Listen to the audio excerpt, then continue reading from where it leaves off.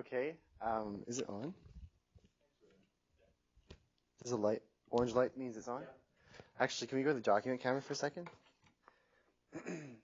So, there's another good band, and I was there last night, so I can see how our topic relates to what we're talking about right now. But before we get into all of that, before we even talk about water, and before I introduce myself, I wanted to, which way does this go? I just got this email, April, it's relatively recently. I was in Calgary for Metrics, so I just got it. And it says, Jonathan, your request for details on the university's investment portfolio has been given consideration by the university management.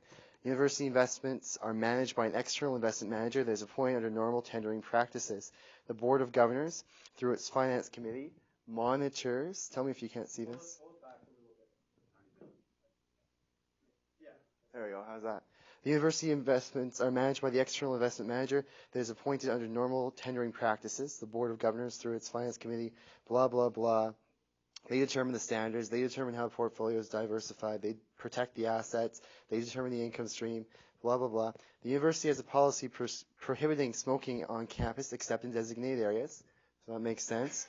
Accordingly, the investment management policy excludes investment in securities and companies involved in the sale of tobacco-related products. This discussion was made by the Finance Committee based on a health issue. The Finance Committee has a fiduciary responsibility to maximize return on the university's investments. It's impossible to address all special interests that may be referred to the board for consideration, and many of the university stakeholders disagree with any attempt to do so. Oh, there's stakeholders again. These terms make sense. I'm a business student, so as I mentioned to you on the phone, it's never been the university's practice to make detailed lists of investments, blah, blah, blah. So what I did is I asked the university about what investments they had. And we know in California, the University of California has a huge, hundreds of billions of dollar fund or something like that. And students wanted to know, well, where's our money getting invested? Where is it going? And it went to Sudan, and it was going to all these places where bad things were happening, and there was no social screens on these investments. And so I wanted to know, well, what about our university? What happens here? And that was my response. And of course, now I'm putting together an access to information request because they aren't going to give it to me. And so right now, our money in our university goes to anything except tobacco-related industries. So it's good to know that our portfolio at the university is well invested and is taking care of people around the world. And the fact that there's a genocide going on in Sudan really isn't that important, as long as we're making a return, because they have a fiduciary responsibility to do so. So I have a nice long access to information request put out for that. So if any of you are interested about that, please feel free to email me. I'm going to need all the help I can get to push this issue. I'm here for summer session, and many people aren't here, so that's all I wanted to say. But before I get into anything here, my name is Jonathan Veal, and I'm Dr. Hall's teaching and research assistant, and I spend a lot of time reading things that he assigns me to read, and investigating things and trying to find information about video conferences and people we can talk to and all those good things. I'm a fourth-year business student at the university, and I'm majoring in international management. And so far, I've convinced the faculty to let me take a whole bunch of globalization studies classes, and they seem to be counting towards my degree. So hopefully it all works out, and I can graduate one day, hopefully. But to our lecture today, and actually it's not really a lecture, it is all about you, because today, if you look at your course outline, it says that 10% of your grade is determined by participation and attendance. And if I just do my math right, I saw some of you working in the computer labs doing your paper, so hopefully everyone has their paper in. And you have the final exam worth 25% and participation worth 10%. So 35% of your marks up in the air. So at least 10% of that is going to be you debating and discussing this. So all of your faces will hopefully be on the internet by the end of this class. And I will say things that you won't like, and I want you to argue with me or bring it up. So the title, and I don't know how many people get to title Dr. Hall's classes, but I'm going to title one here. And it's going to be called Sustainability, and that's my serial killer writing. Earth, democracy, and life. Did that show up? I should have typed it. And as you can see on here, there's something about just writing it. Yeah, it feels good. It does. And it says, "Oh, what was that bump?"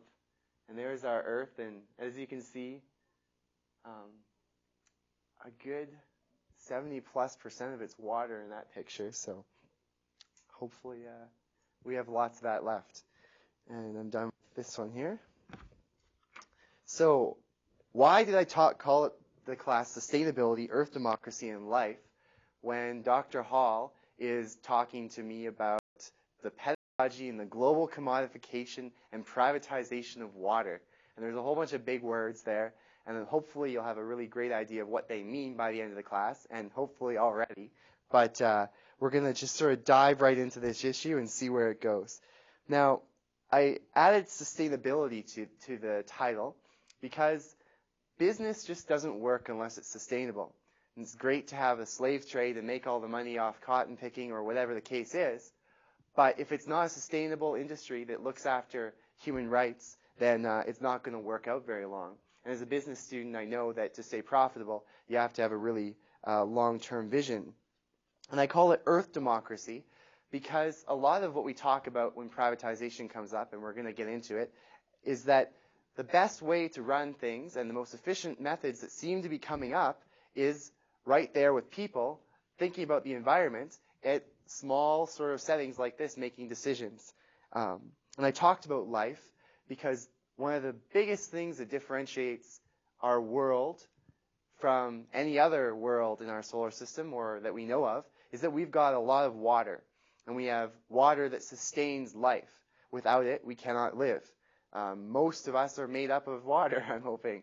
But 90% of us are 90% of our bodies are water. So these are all very important things to consider when we're talking about water and sustainability. Now, Dr. Hall talked to me about pedagogies, and he said, you got to include the pedagogical dimensions. And I smiled and nodded, and I was really interested in it. I had no idea what the word meant, though. So I had to go to Google and type it in and find out what the word meant.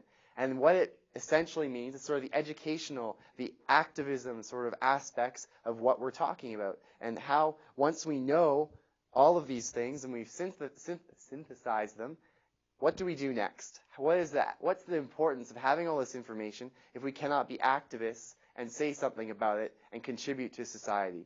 So that's what we are getting into right now. So I'd like to start. I've invited Leonardo DiCaprio to come to our class today. He turned it down, though, but I have his website, so if we can go to the computer. Leonardo DiCaprio, you might not recognize him until you see his picture here. Is it coming up? Should come up right away.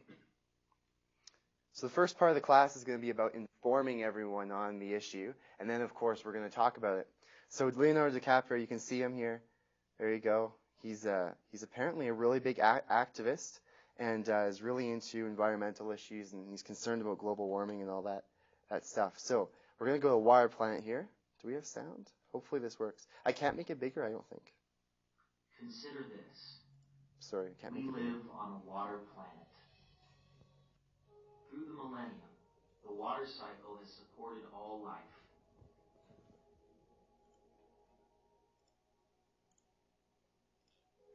Shaping weather, seasons, and climate. Providing habitats for most of the world's living things. And most of them, including us, are almost entirely made up of water.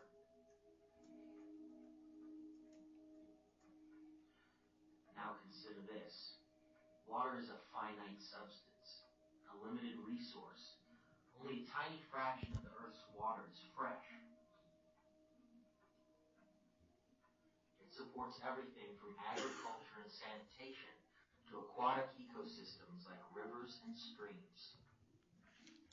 Water falls unevenly across the planet, while much of it is locked up in glaciers, permanent snow cover, ice, and permafrost. Water is also stuck underground, very deep in the earth and hard to reach. To make matters worse, water is being threatened by pollution, overpopulation, climate change, mismanagement, and war. Pollution is so severe that diseases are increasing in both humans and animals. Habitats are being destroyed. Rain is turning into acid.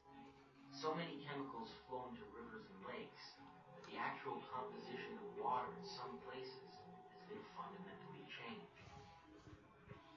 Human encroachment is also drying out aquifers, diverting the natural flow of rivers and straining water supplies. Hidden in everyday consumption is the careless and unnecessary waste of water. Massive dams displace millions of people and destroy whole ecosystems. Global warming is altering the water cycle, causing more severe and unpredictable flooding and droughts, ultimately shifting where water flows. Unregulated corporate privatization threatens access to water for the poor, while some governments fail to deliver water where it is needed most. These stresses have created political and military conflicts that will only get worse. Ultimately, humanity is poisoning, squandering, and overburdening water resources. The result is that billions of people lack access to clean water.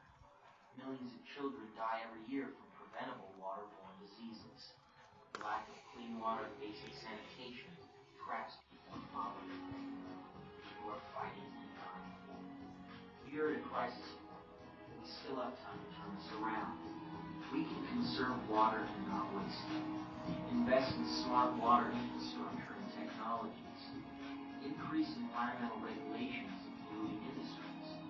Tell government leaders to fulfill financial pledges for clean water. Ensure that water is not treated as a commodity. But most important, we must recognize that access to clean water is a basic human right. And the United Nations should adopt a global treaty on the right to water. Water equals life. There is no separation. By protecting water, we can protect ourselves and this blue planet for future generations. Well, thank you, Leonardo DiCaprio. I guess we've have a plan now to solve all of the world's water problems and crises, and we can go forward with feeling really great about everything and not worry about it. But it seems that there's a lot of contending views on this particular issue. When Leonardo DiCaprio talks about pollution and all of these problems that are polluting our water, destroying our water, making it inaccessible, whatever the case is, it seems that a lot of business interests would just call these sort of things externalities. They're just the extra sort of factors that are part of the business environment. And we could provide a solution that doesn't involve universal human rights, that involves just letting supply and demand regulate this problem. And by doing it that way, we can have businesses, because who wants to buy crappy water, right? No one wants to buy crappy water. So it would have to be a really great quality too. So of course business might be able to do that. But that's another perspective, and I'll talk about in a second. But first, if we can go to this here. This here, I don't know if any of you have seen this book.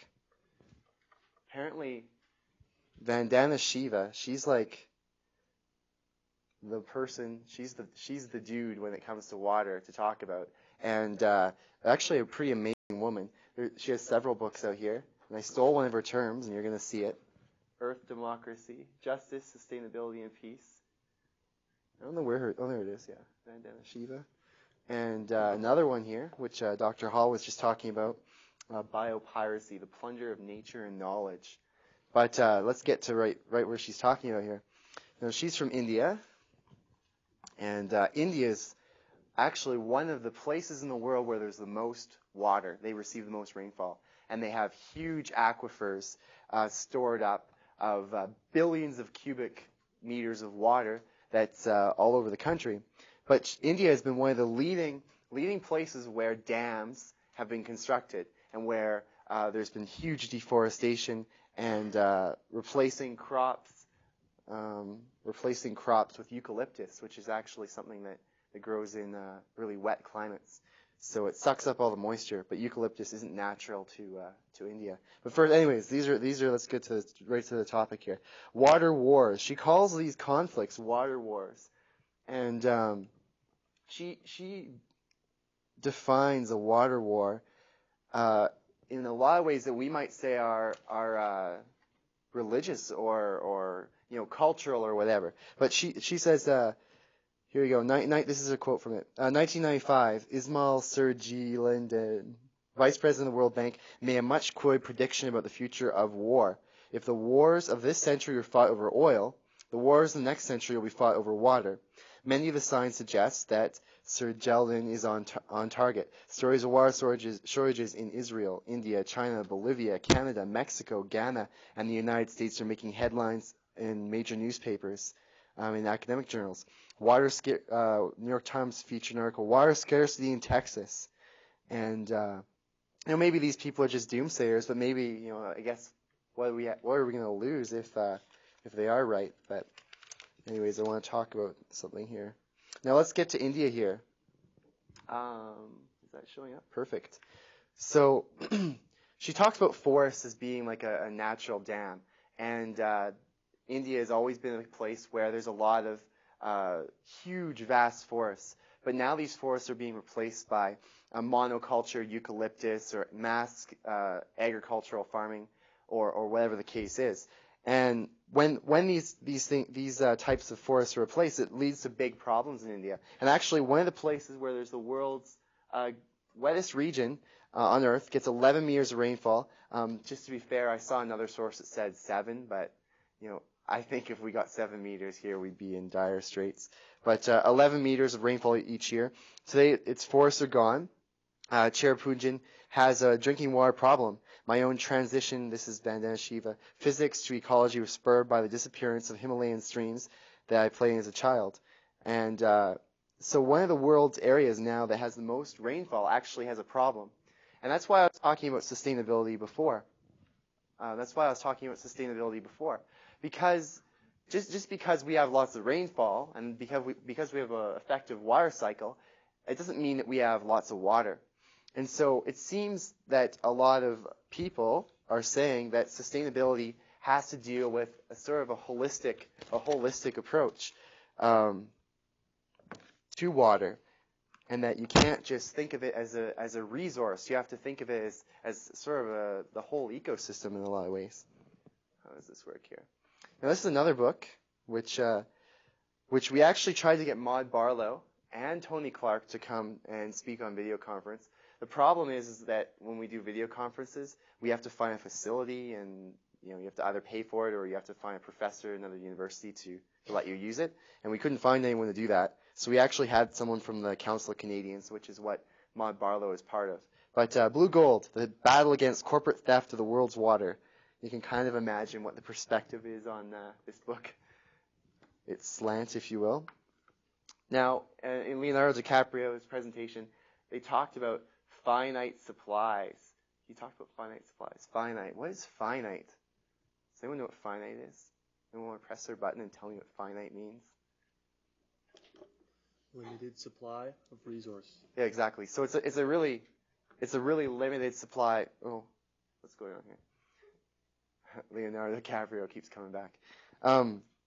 Yeah, exactly. It's limited. It's not an infinite source of water. There's only so much to go around. And so what Maud Barlow and Tony Clark talk about in their book, Blue Gold, is that the total amount of water on Earth. Ooh, I really shouldn't chew my nails. Oh, wow. Okay, the total amount of water on Earth is approximately 1.4 billion cubic kilometers, about 330 million cubic miles. Each edge of the cube would be 1,120 kilometers long and twice the length of Lake Superior. So it sounds like we got a lot of water there. The amount of this that's fresh, however, is that it's 36 million cubic meters. So only 2.6% of this total is actually drinkable for us, or actually usable in the environment. And that means 11 million cubic kilometers of it is actually part of the water cycle. That means it gets recharged quickly. You can access it. There's a whole bunch of water that we rely on underground. Now, where is it here? Let me find a pen.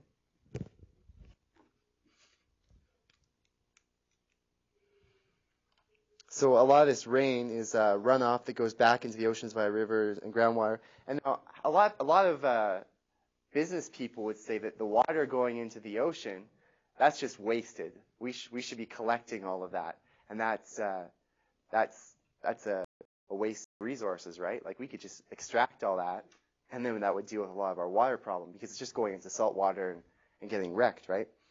But there's actually a problem if you don't have fresh water going into. Sorry, I'm kind of hot. Fresh water going into the ocean, and the water's evaporating, then the salinity in the ocean increases. Now, I'm not trying to bore you with all these silly statistics and all that stuff. I'm actually I know we're all intelligent people here, but before we get to the stage where we're even arguing or debating about these topics, we have to understand like some of the finite details and the trivialities about this stuff. Maybe not so trivial. I don't know. Where did I want to go here? So I guess I think I've established that there's only so much water available in the world, and it's not necessarily an infinite supply. Now, when you talk about business, we talk about sustainability, and we talk about having the ability to have a supply. So if I want to sell water to anyone in this room, I have to have a source of water. And we can draw fresh water from lakes. We can draw it from aquifers. We can draw it from rivers. Maybe we could collect rainwater. We could use some sort of technology to extract the salt out of the ocean water and use that. But if that supply is not unlimited, like everything really, then I have a problem, because I'm saying that as a business person that I'm going to buy and sell water on the market. So that means it's regulated by supply and demand. But if the supply is only so much and the demand is almost infinite because the population keeps growing, then you have a huge problem, because that means it's what we call is like a perfectly elastic demand curve. But the problem is that the price means it could be anything then too. So someone has to pay for water if it's going to be privatized. So who's that going to be? And in India, or wherever you are, and if you need water and you're not rich, what does that mean? If you can't buy it, what does that mean? It could mean too bad. Maybe you have to get a job and find a way to pay for water, which is actually what happened in a few countries. But before we get to that, I still need to stick to the topic at hand, which is understanding more about how water sort of works here. Where did I want to go? Now, how many of you have heard about the Aral Sea? Aral Sea. Does anyone want to talk about it? Maybe mention it? Someone want to tell me about the Aral Sea? I have some pictures. Sure, go for it. It's the water. It's a body of water that, because of somehow the water got cut off, the input to it, and so it's slowly become smaller and smaller and smaller to the point where it's something like less than half the size that it was before, and super saline content as well because of the evaporation. Where is it? No input. This is where is this? India? Sure. Okay, so I'll show you where this is actually. Aral Sea. Aral. It's by the Caspian Sea. Let's see if I have a good picture. Here we go. Okay. Let's see if I can. I have to get used to this whole camera thing. Now there is the Aral Sea, and it actually, when it was the Soviet Union, this was all part of the Soviet Union, you know, so up to like Iran and all this used to be all the Soviet Union. And the Soviets, what they did is they decided that all of the rivers flowing into the Aral Sea would be diverted. And so what they did is they diverted the water from the Aral Sea and used it for massive irrigation projects around this area. In Kazakhstan, Uzbekistan, Turkmenistan, Kyrgyzstan, Tajikistan, all these countries just started growing crops. And what they did is they pumped, because the area isn't necessarily naturally highly nutritious soil, they added fertilizers, and millions of tons of pesticides into the water system as it was diverted, and they started growing cotton.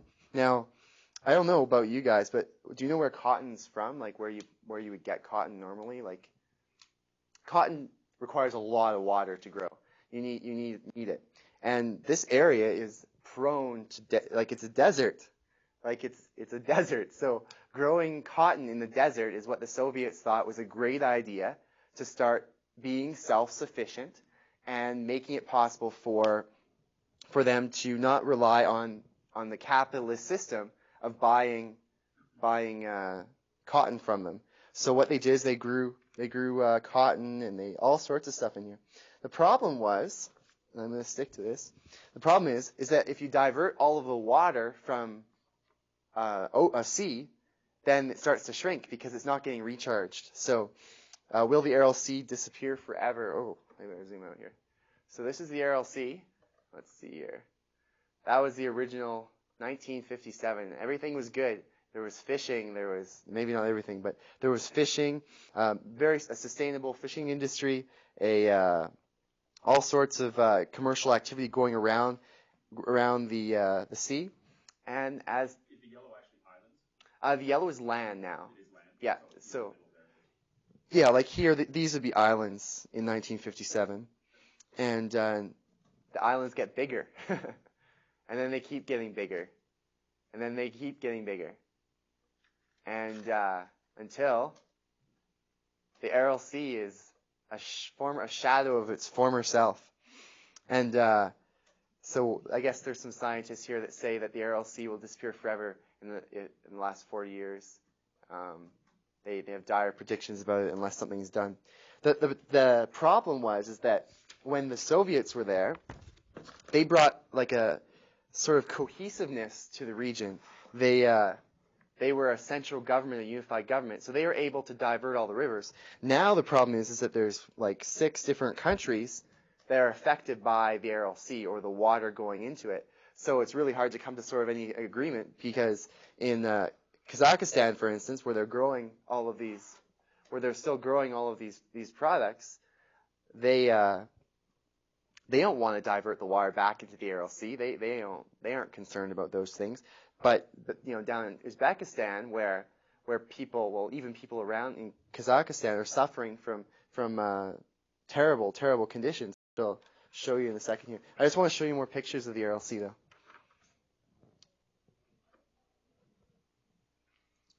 So this is the Aral Sea originally, and this is it in 2003, a satellite photo.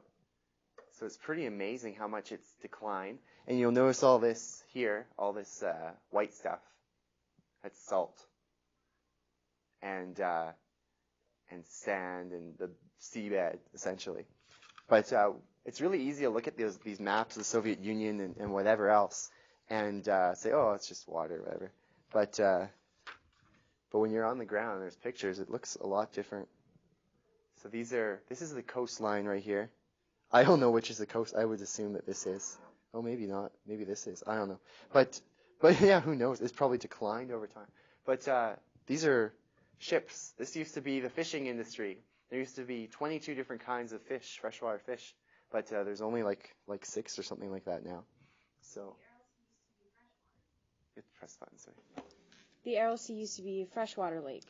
There was salt. It wasn't a lake. It's a sea because there's, just by definition, there has to be a certain salt concentration.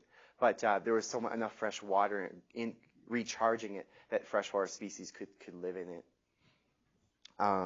So what they did is, here's some more. They're off building some canals here. Maybe, I don't know, maybe this guy's like some sort of Soviet, we can all imagine, some sort of Soviet leader guy, and he's trying to help them out here with their digging of the trenches. But what we forget when we're looking at these pictures is that there's people here, and these are the indigenous people of that area, and they have a life. They do things, and actually, like, look at this. If I were to just start with this, is this Lethbridge? Could that be Drumheller maybe? Oh. Where is this? But this is in Kazakhstan, and the devastating effects that this has had on the population is actually described, and I'll show you in a second here. I think I saw this in Star Wars or something, but I don't know. I don't know what. Does anyone know what that animal is? I don't know. It's a camel. Yeah, I guess it's a camel. There you go. So, and that's the sea, of course. And you can. So people do these kinds of decisions made by central governments, which I'll talk about shortly, have a significant effect on the population of an area. Oh, that's not the one. Where do I go?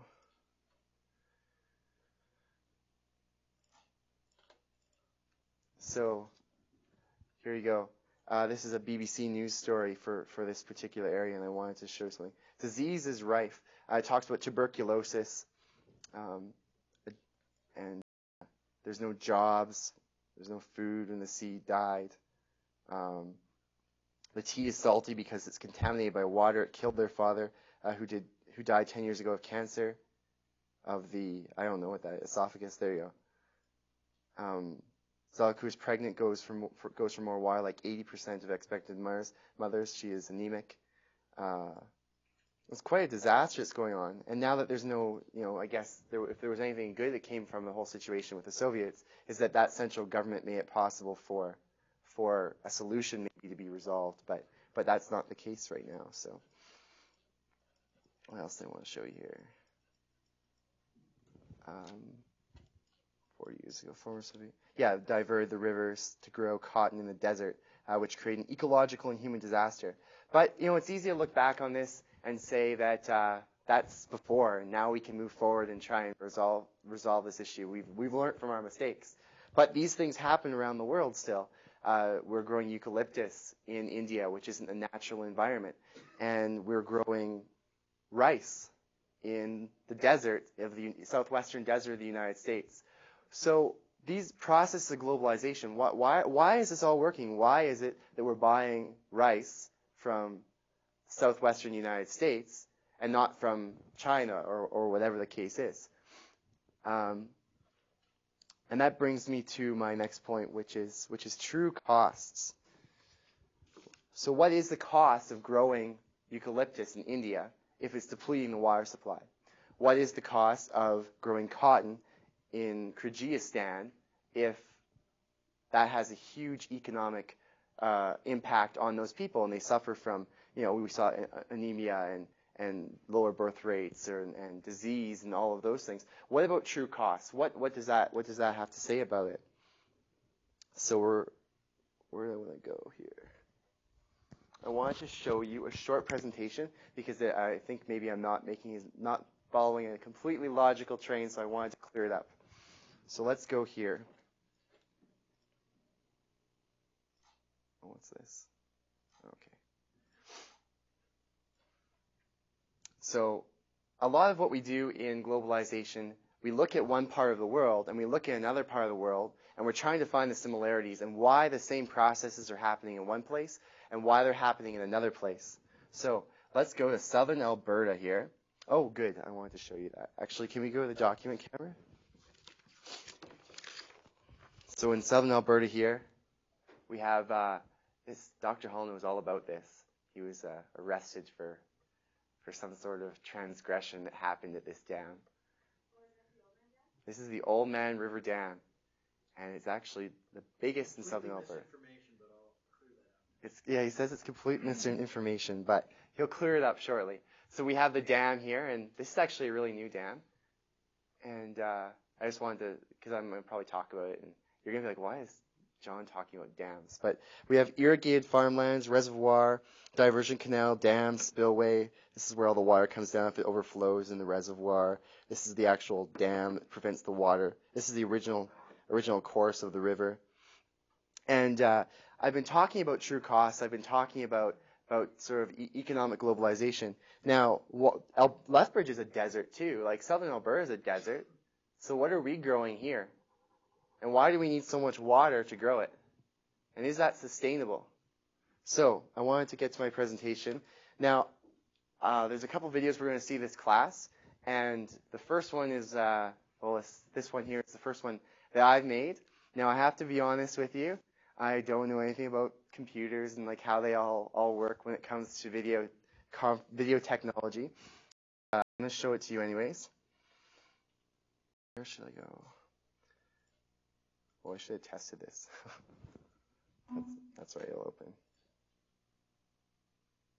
Now, I don't know why, but for some reason when I was making it, the volume gets louder at the end. So it kind of is a shaker for you, but we'll see.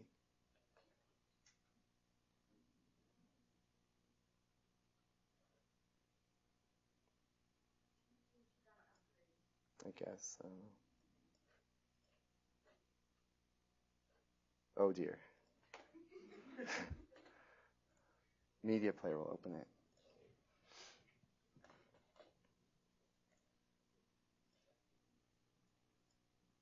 Can we increase the volume on it at all?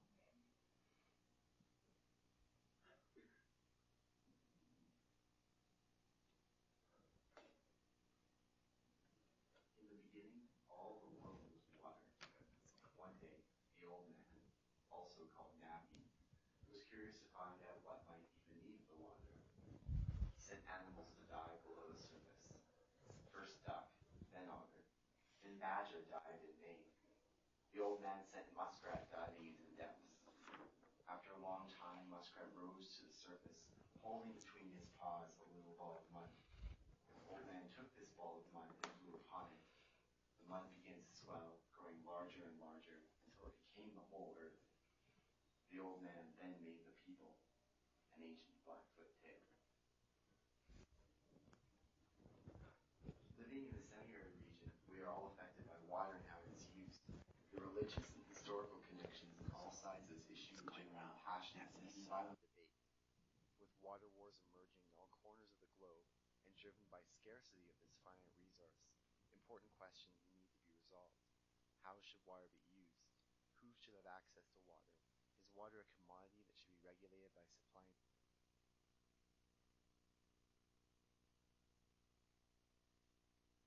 than ever? With the forces of globalization present right here in southern Alberta, how we resolve these questions will determine the sustainability of this resource and whether or not those marginalized in our society have access to it. This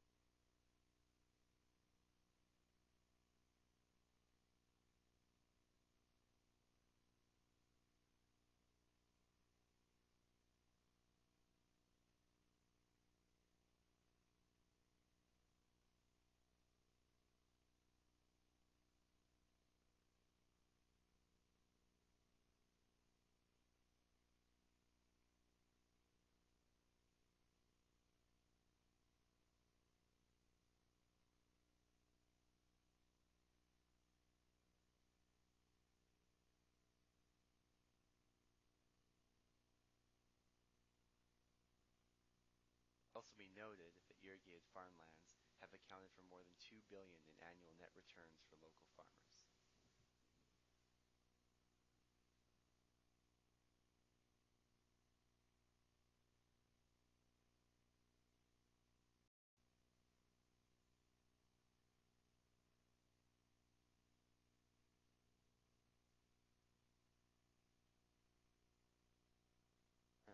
To the resident farmers, then our source of water was needed because of the less than 250 millimeters of precipitation that fell on the region. Established a significant agricultural settlement in this area where the Latter-day Saints of Utah.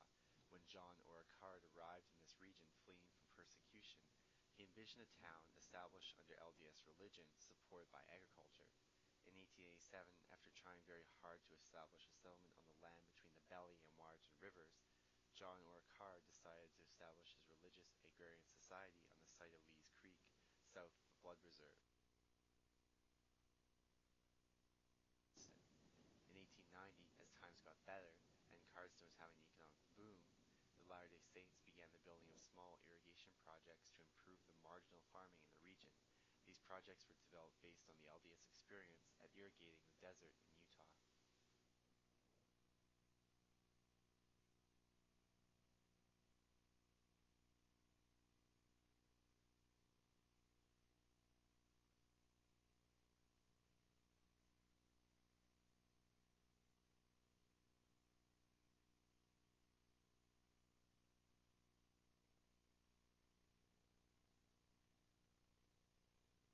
Water north of here flows into the Hudson's Bay.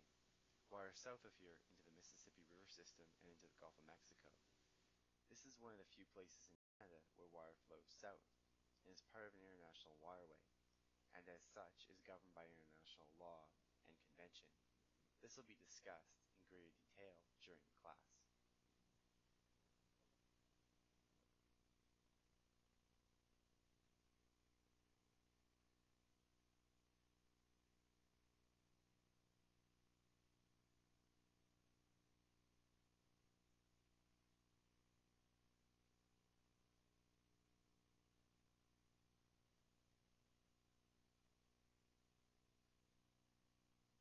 Reservoirs, older and smaller than the Oldman River Dam, are still in use.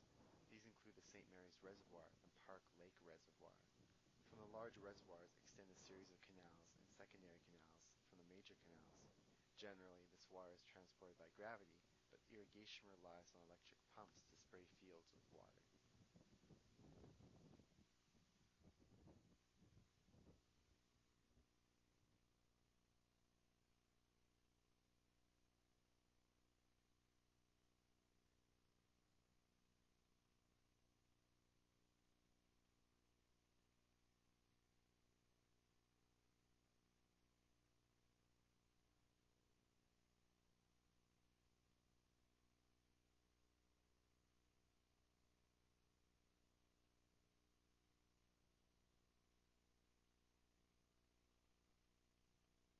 Costs include destruction of Aboriginal ancestral lands, degrading soil quality, increased salinity, reduced soil nutrients, deforestation in river valleys, elevated mercury in water, and declining fish.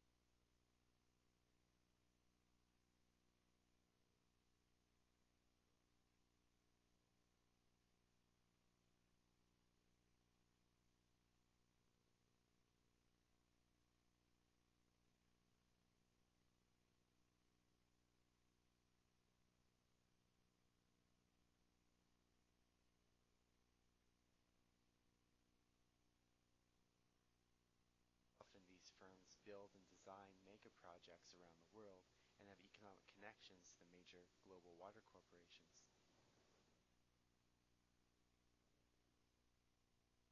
Market conditions demand that farmers produce cash crops, that is, crops that produce the highest return on investment.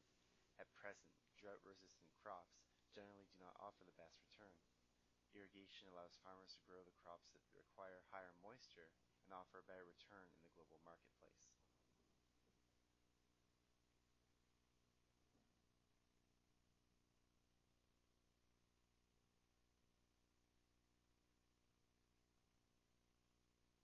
River dam, huge diversion channels must be constructed as well. Millions of tons of rock and earth are removed. After the dam is constructed, the original course of the river is forever altered and hundreds of hectares of land is flooded. This created an intense armed water war between the Pagan Lone Fire Society, farmers, and the provincial and federal governments in the summer of 1990. Two opponents of the dam were arrested. This conflict is far from resolved. The Lone Fighters protested the destruction of their ancestral lands and the undemocratic process of its development, while farmers demanded unhindered access to water. Development of the dam has submerged archaeological sites,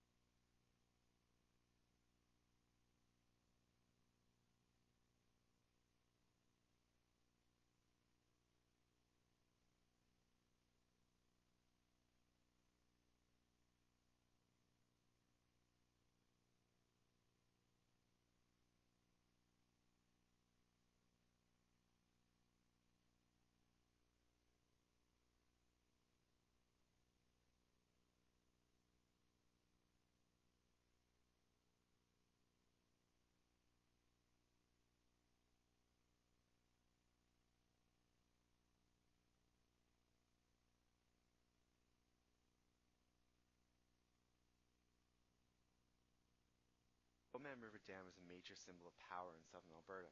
Farmers and their proponents are the owners of the project, and they control the flow of water. The dam is an example of a basic form of privatization, as a small group of individuals controls the use and accessibility of a formerly common asset. Power plays a central role in the process of privatization. While organizations like the WTO do not finance the construction of dams in southern Alberta and these mega water projects, the current form of globalization is the core process that promoted for their construction. Because water-intensive monoculture crops are the best economic way for local farmers to remain globally competitive, and that these farmers must use arguably unsustainable methods of irrigation, it's not unreasonable to assume that greater global processes affecting competitiveness instigated the construction of dams in southern Alberta. Around the world, people are questioning the sustainability of these projects and are rising up in water wars against their development. These wars may be disguised as religious or cultural conflicts, but as Vandana Shiva argues, these are really water wars driven by economic globalization. The fact is, water is a finite resource, and demand for it is increasing exponentially. At the same time, the supply is being reduced due to pollution and irrecoverable industrial applications. What really is the best way for us to move forward?